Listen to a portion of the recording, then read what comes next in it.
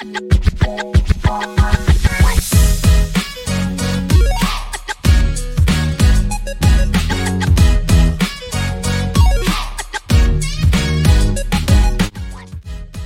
what's going on, guys? CJ here with C Student Theology, where we tried to make Christianity accessible to the average person. I just wanted to catch up with you guys. It's been a couple weeks since the last video.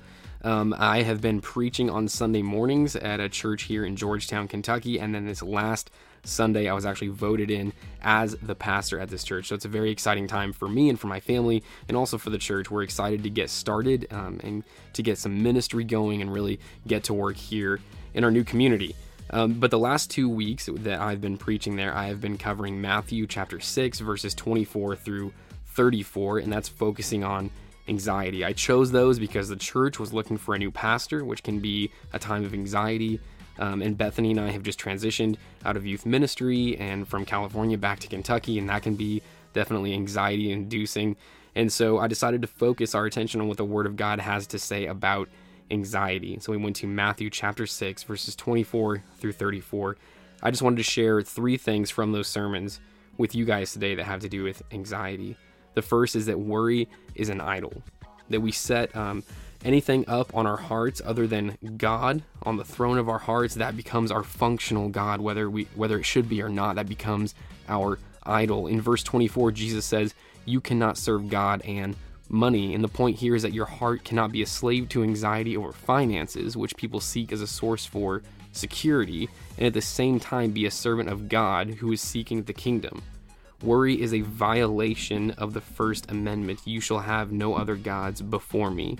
And what we see is that in Matthew 6:21, Jesus says, "Where your treasure is, your heart will be also."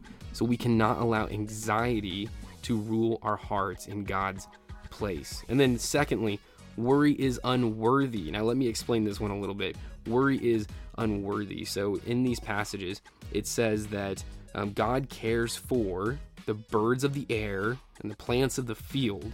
How much more will he care for his own children, that he will take care of you?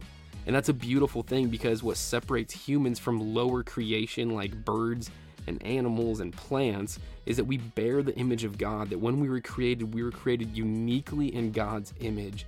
And so if those lower creation things don't worry about the future, they still plan, they still prepare, they're still good stewards of things, like squirrels with an acorn, but they're not worried, they're not riddled with anxiety. And so if those things don't worry about God's provision, how much less should we, his actual adopted children, not worry about those things? That if we have been redeemed and justified, if we've placed our faith in Jesus Christ for the forgiveness of our sins, then it's unworthy of us to worry about the future. It's below our status as children of God. And then thirdly, worry is unloving.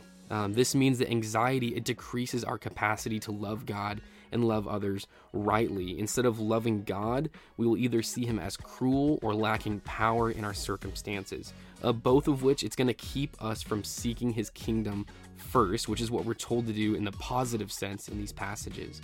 So we'll either see him as someone who could change our situation but doesn't, and that makes him cruel, or someone who would like to change our situation but can't, and that takes away his power. And neither of those are true about the God of the Bible. And then also anxiety will make it so that instead of loving people, it will cause us to sin against them. Anxiety decreases our capacity to love the people around us, which is kind of ironic, right? Because a lot of times the anxiety that we feel is out of concern for other people, but anxiety over money can lead to greed or covetousness or stealing, and anxiety over relationships, it can lead to self-defensiveness and withdrawal and hard-heartedness, and anxiety over what people might think of you, and that can lead to lies and hypocrisy. So 3 good reasons to not worry, and that's that worry is idolatrous, it's unworthy of children of God, and really it's unloving. You can't love God or love others rightly when you're just racked with worry. So those are kind of the things that we've been talking about at church the last couple of weeks. Again, I'm extremely excited about this new season of ministry. You can follow along here, or you can follow along on the church's Instagram page, which is White Sulphur Baptist Church. I think that's it. Again, very excited. Thank you for checking out C Student Theology, and remember to keep on studying.